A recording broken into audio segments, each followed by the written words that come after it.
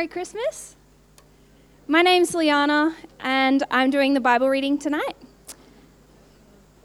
And it comes from Micah 5 verse 2, and then we're going to head over to Luke 2, 1 to 7. So I'll just let you open your Bibles if you have them with you.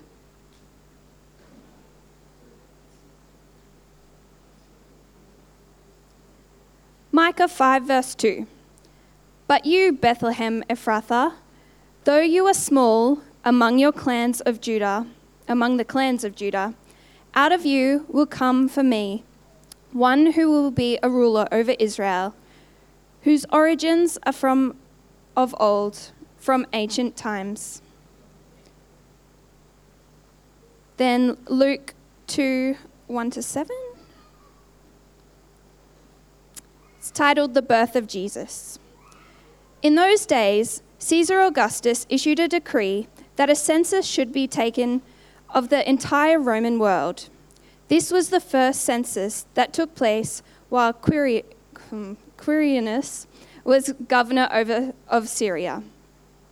And everyone went to their own town to register. So Joseph also went up from the town of Nazareth in Galilee to Judea, to Bethlehem, the town of David, because he belonged to the house and line of David. He went there to register with Mary, who was pledged to be married to him and was expecting a child. While they were there, the time came for the baby to be born, and she gave birth to her firstborn, a son. She wrapped him in cloths and placed him in a manger because there was no guest room available for them.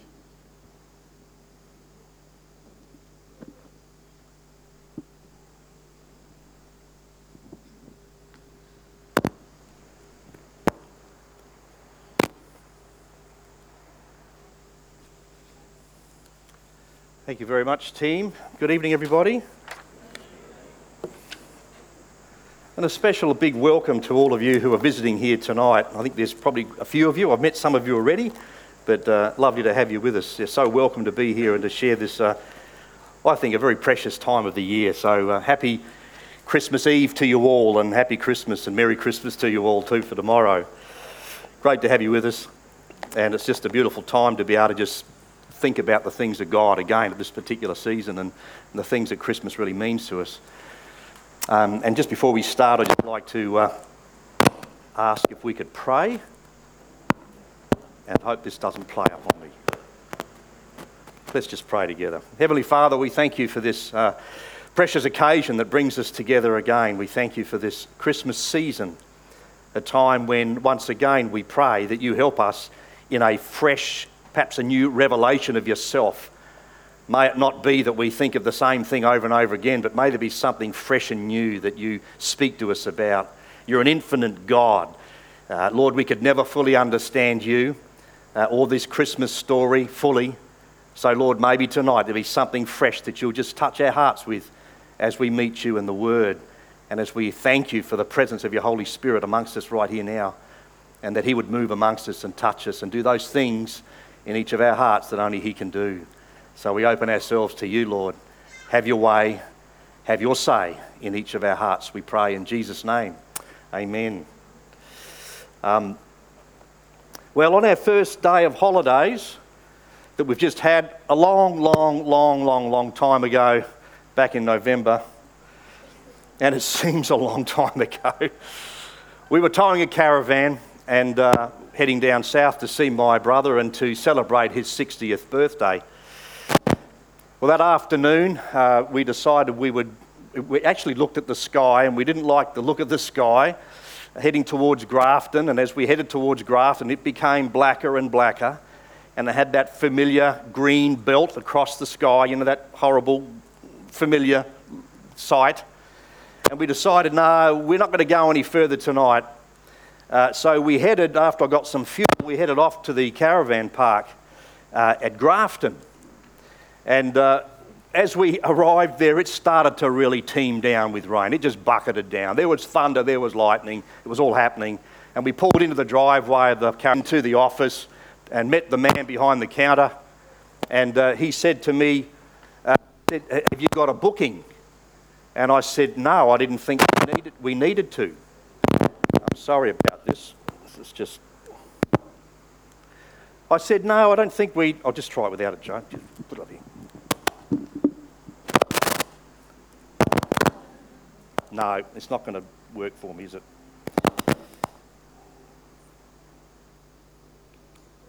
You still following my story? I'm going to test you in a minute when I get myself sorted out here.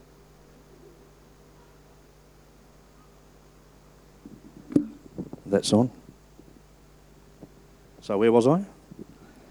We're at Grafton. The storm's coming. The rain is teeming down. It's bucketing down. There's thunder, there's lightning.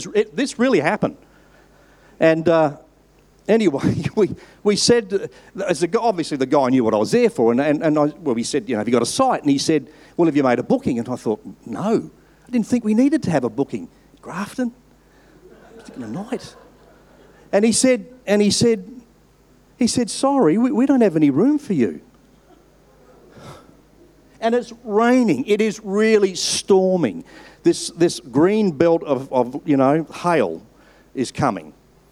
And Rose is in the car. I couldn't see it because it was all fogged up, And although Rosemary wasn't expecting to give birth, perhaps, listen, I've got to finish the whole story here. We're in a dilemma. It wasn't a very nice feeling. Where on earth were we going to go? We needed to get shelter for the night. And I think we had a little glimpse. Can I say that? Maybe I've stretched it a bit. But I think we had a bit of a glimpse as to how Joseph and Mary felt in their predicament when they were met with a similar response. In their predicament, serious. They needed to find a place and they got met with that response, sorry, there's no room. And anyway, he looked at us and he saw the car and he saw the storm and he saw that I was about to kind of walk out and he said, just wait a minute. He kind of ducked out behind the counter. He went out and had a look outside in the park area and he looked, he came back, he said, I reckon we can squeeze you in between a couple of caravans. And he did. To our great relief, he found a spot for us and it bucketed down and the hail came and praise God, it was only small hail. It didn't do too much damage. But we were safe and sound and we had that was our first night. We got hit with a storm the second night too. If you remember what November was like, it was like that. No room. I have to admit, it still amazes me every time I read the Christmas narrative, every time I read this story. It still amazes me that for Joseph and for his pregnant wife Mary, who carried in her womb the Saviour of the world, and then who gave birth to him, how the Bible says there was no room for them in the inn. And it just seems to me that they were dealt a raw deal. And it's also interesting, have you noted this? It's also interesting to note that the Bible gives no word of rebuke or condemnation to the innkeeper because he didn't find any room for them. It's silent about any of that stuff. Look, it's interesting, the little video up here shows people going, no room.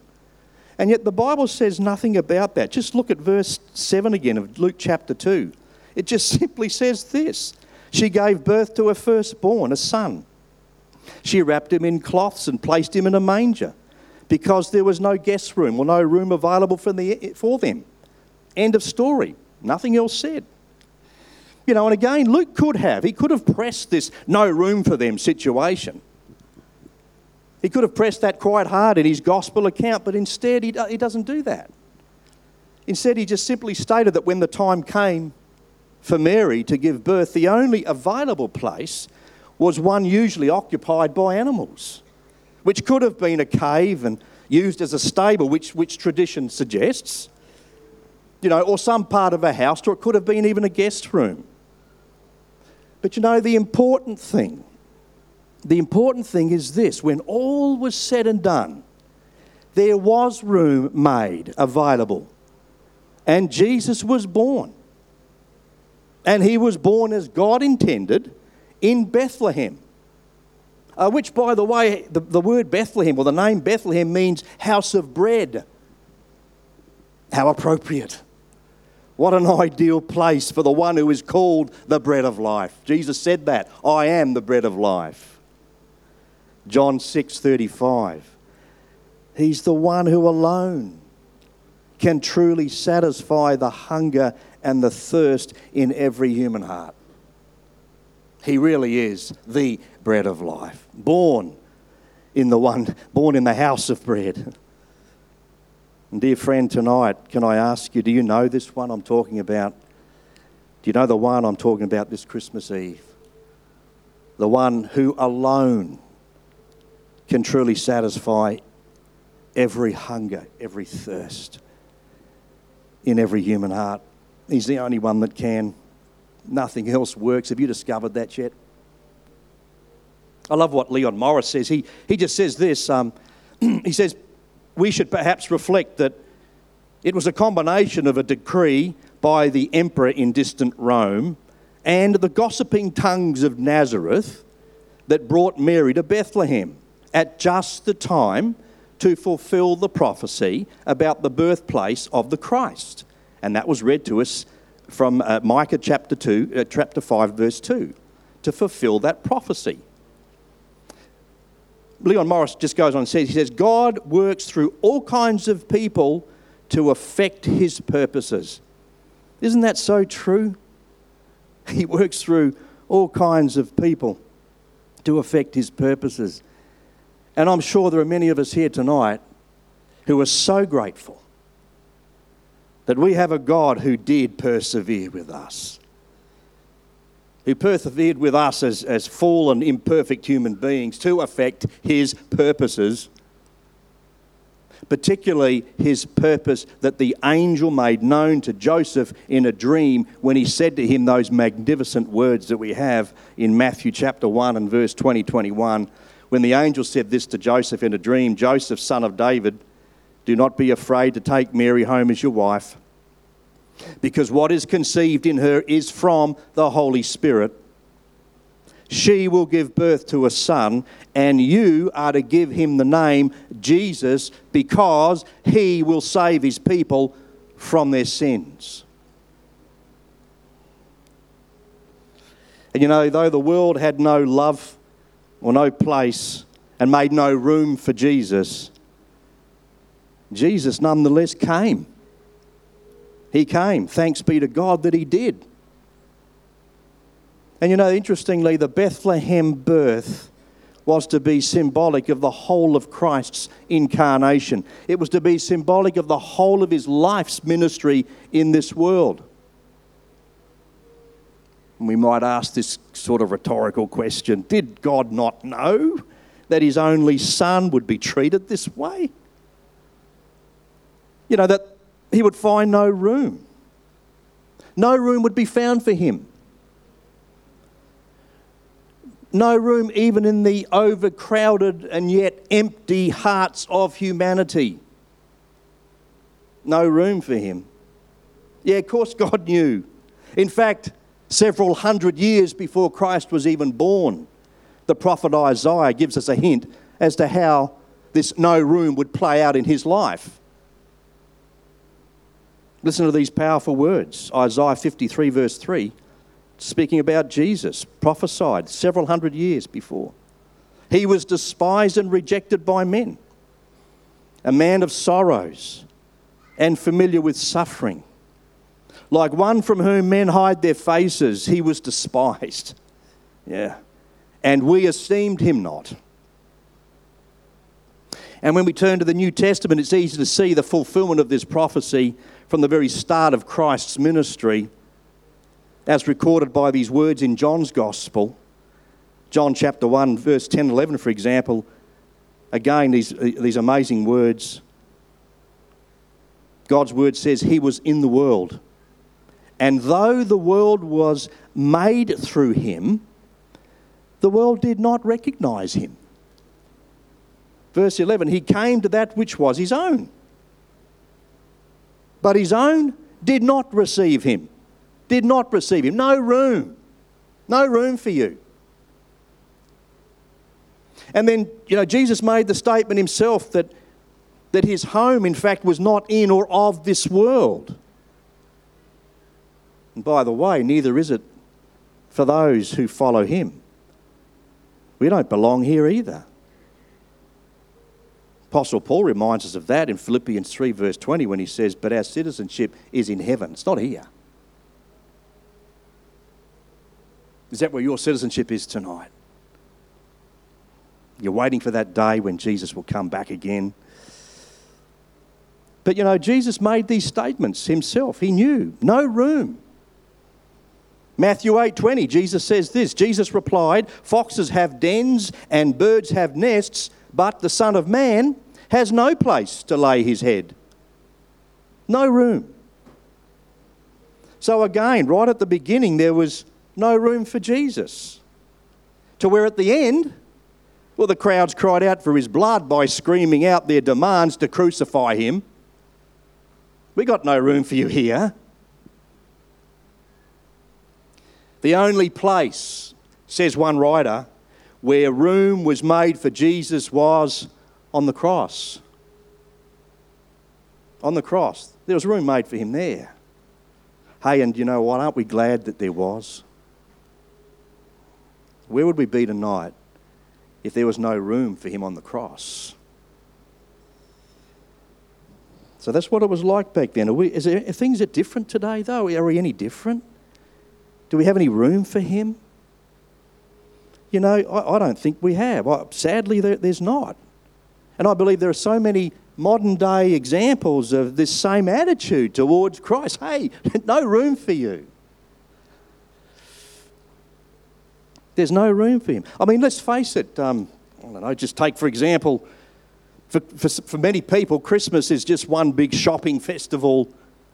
For others, it's a shopping nightmare. Isn't it? And as it seems to me, there's no room for Jesus in the shopping centres either, really. Unless there's some carols that have been played. I haven't heard any of those, so maybe you have. But basically, there's no room for Jesus in the shopping centres. But you will find room for Santa.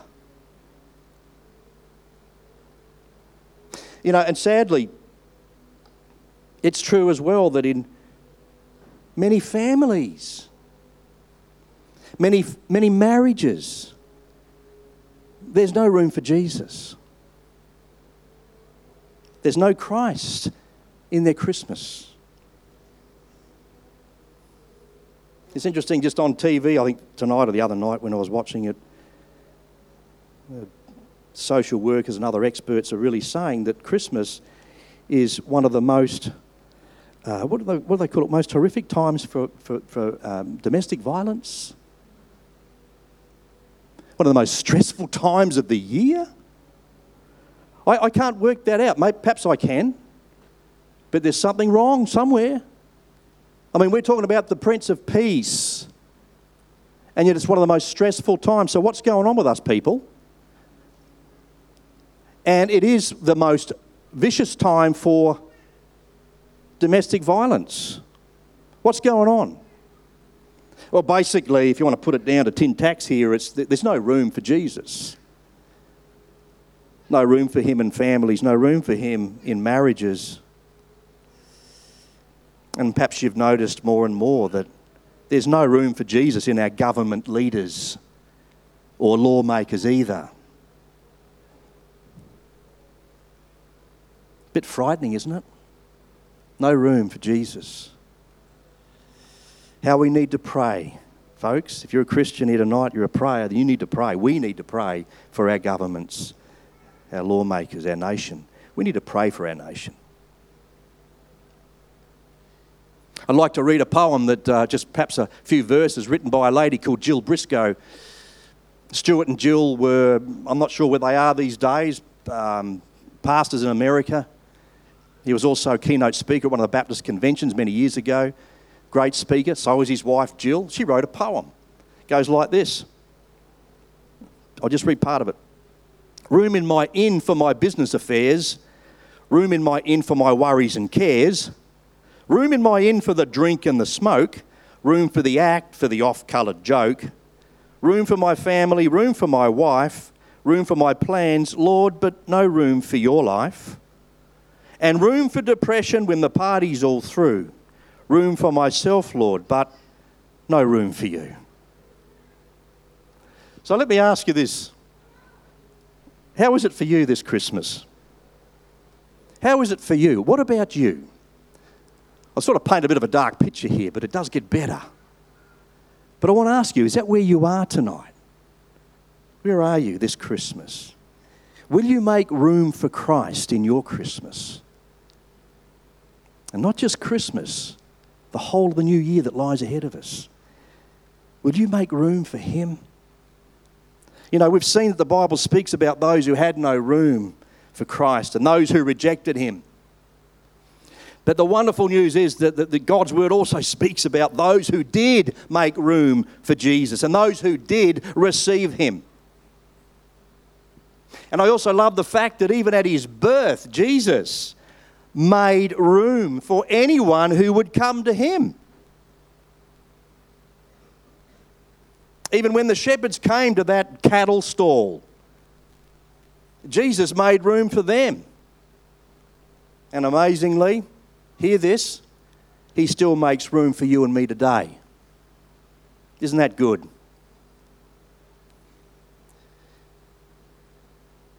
Jesus makes rooms for you and me today. And you know, when that happens, we become part of His family. How awesome is that? We actually become part, adopted into His family. We become sons and daughters of the living God. Look at these verses again. Let me read more of these verses from John chapter 1 and verses 10 to 12. Follow me. He was in the world, and though the world was made through Him, the world did not recognize Him. He came to that which was His own, but His own did not receive Him. Verse 12, look at verse 12. Yet to all who did receive Him, to those who believed in His name, He gave the right to become children of God. Isn't that amazing? The beautiful thing is that helpless tiny baby born 2,000 years ago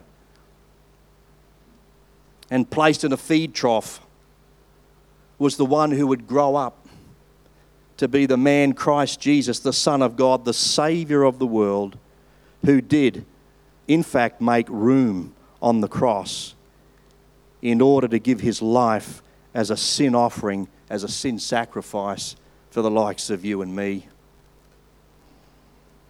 I can't help but read these verses. Listen to these again. Need to hear this tonight. For God so loved the world that He gave His one and only Son, that whoever believes in Him shall not perish, but have eternal life. Verse 17, for God did not send His Son into the world to condemn the world, but to save the world through Him. Verse 18, we need to hear that too, folks, tonight. Listen to verse 18, so important. Whoever believes in Him, believes in Jesus, is not condemned. But whoever does not believe stands condemned already, because he has not believed in the name of God's one and only Son. Hey, we need to ponder those verses tonight. You need to know where you are with God tonight, with this one who was born to be the Saviour of the world, who made a way, took the room on the cross for us, and died the death that none of us could ever die when Jesus took the sins of the world upon Himself. It's through Him that we're saved. It's through Him that we have a relationship with God. If you say no to Him tonight, then you wear your own sin. You know that, don't you? And that's why the condemnation is remaining on us outside of Christ. But when you receive Christ, that condemnation is removed. You become free, set free. You become a child of God. That's why He came. So out of His love for you and me, Jesus willingly died a shameful, degrading death, a painful death beyond our comprehension on the cross. So that you and me, for example, when Jesus did that, because of the cross, our debt of sin could be forgiven, wiped away, gone. Our darkness is turned to light. Our lifelessness transformed into life eternal with Him. This is not an exhaustive list, by the way. So much could be said. Our guilt, our condemnation which we were rightly upon us, that we wore, our guilt and condemnation was removed, and it was removed forever.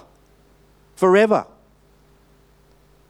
And we have those beautiful verses of assurance. As far as east is from the west, so far have I removed your transgressions from you. Powerful. And dear friends, tonight, when you give room for Jesus in your life as Saviour and Lord, He'll give room for you. He will make room for you in His eternity. That's His promise. And that's why He came.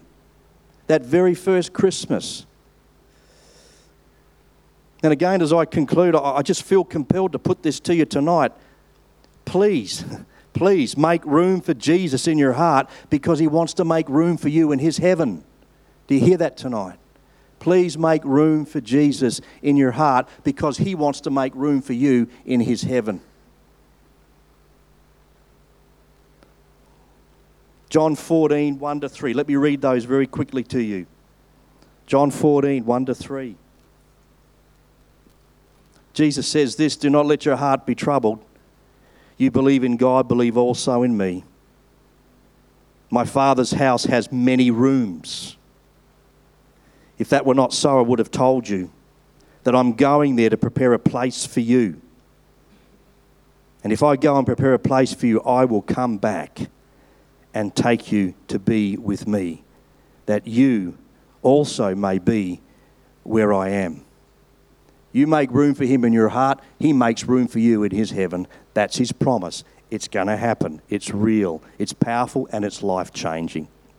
I want to finish with a song. I'm not going to sing this, by the way, but I want to read the lyrics. I don't even know who wrote this song, but I remember hearing it years ago by the Gaither singers. If you know the Bill and Gloria Gaither singers, I remember hearing this song, and it goes like this. It just fits so beautifully. Thank you, Lord, for giving it to us tonight. And it goes like this: Lord, you left your throne and your kingly crown when you came to the earth that day, came to this earth that day. But in Bethlehem's home there was found no room for your holy nativity.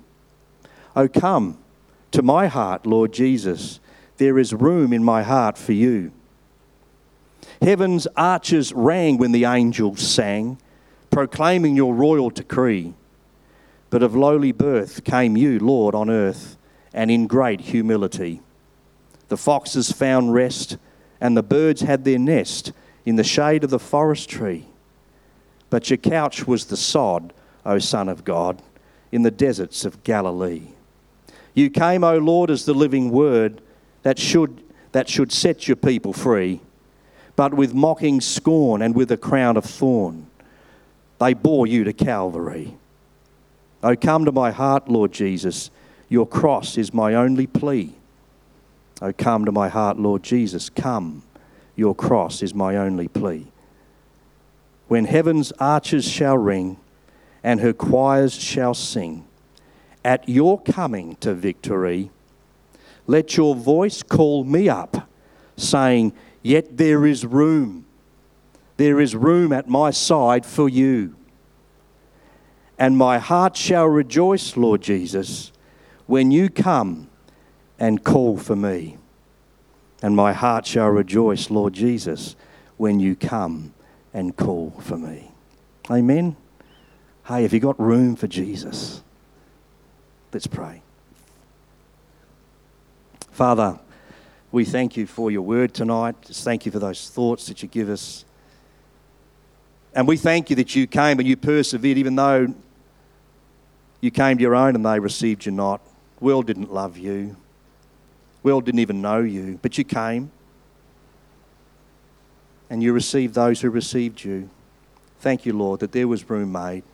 And indeed, there was room made on the cross. That's the place that you came to fulfill. That was what you came to do, and you did it for us so that, Lord, that we could have room for you in our hearts and have that glorious hope of having a room with you in heaven on that day that you call us to be with you.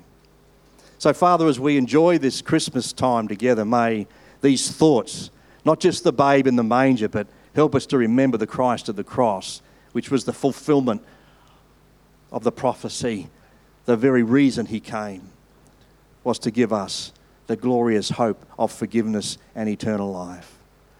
And we could never thank you, Lord. What a gift. What a gift. Paul spoke about you as being the indescribable gift. Help us to make room for you. Father, I pray tonight, make room, Lord, in families. Make room, Father, in marriages. Make room, Lord, in our homes, in our hearts. Do your work. You're the only one that can transform and change us. Make room in our government, Lord.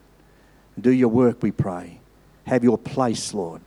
May we bow in submission and have you enthroned. Not just to have room, Lord, but you need to be the host of our lives.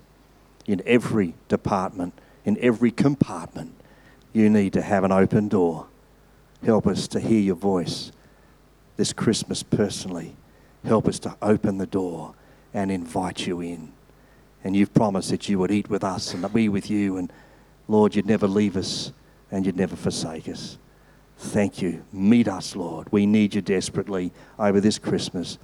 Bless these dear folk here tonight. Every one of them, touch them and their families as we commit ourselves to your hands. In Jesus' name, amen. Again, Merry, happy Christmas. God bless you guys.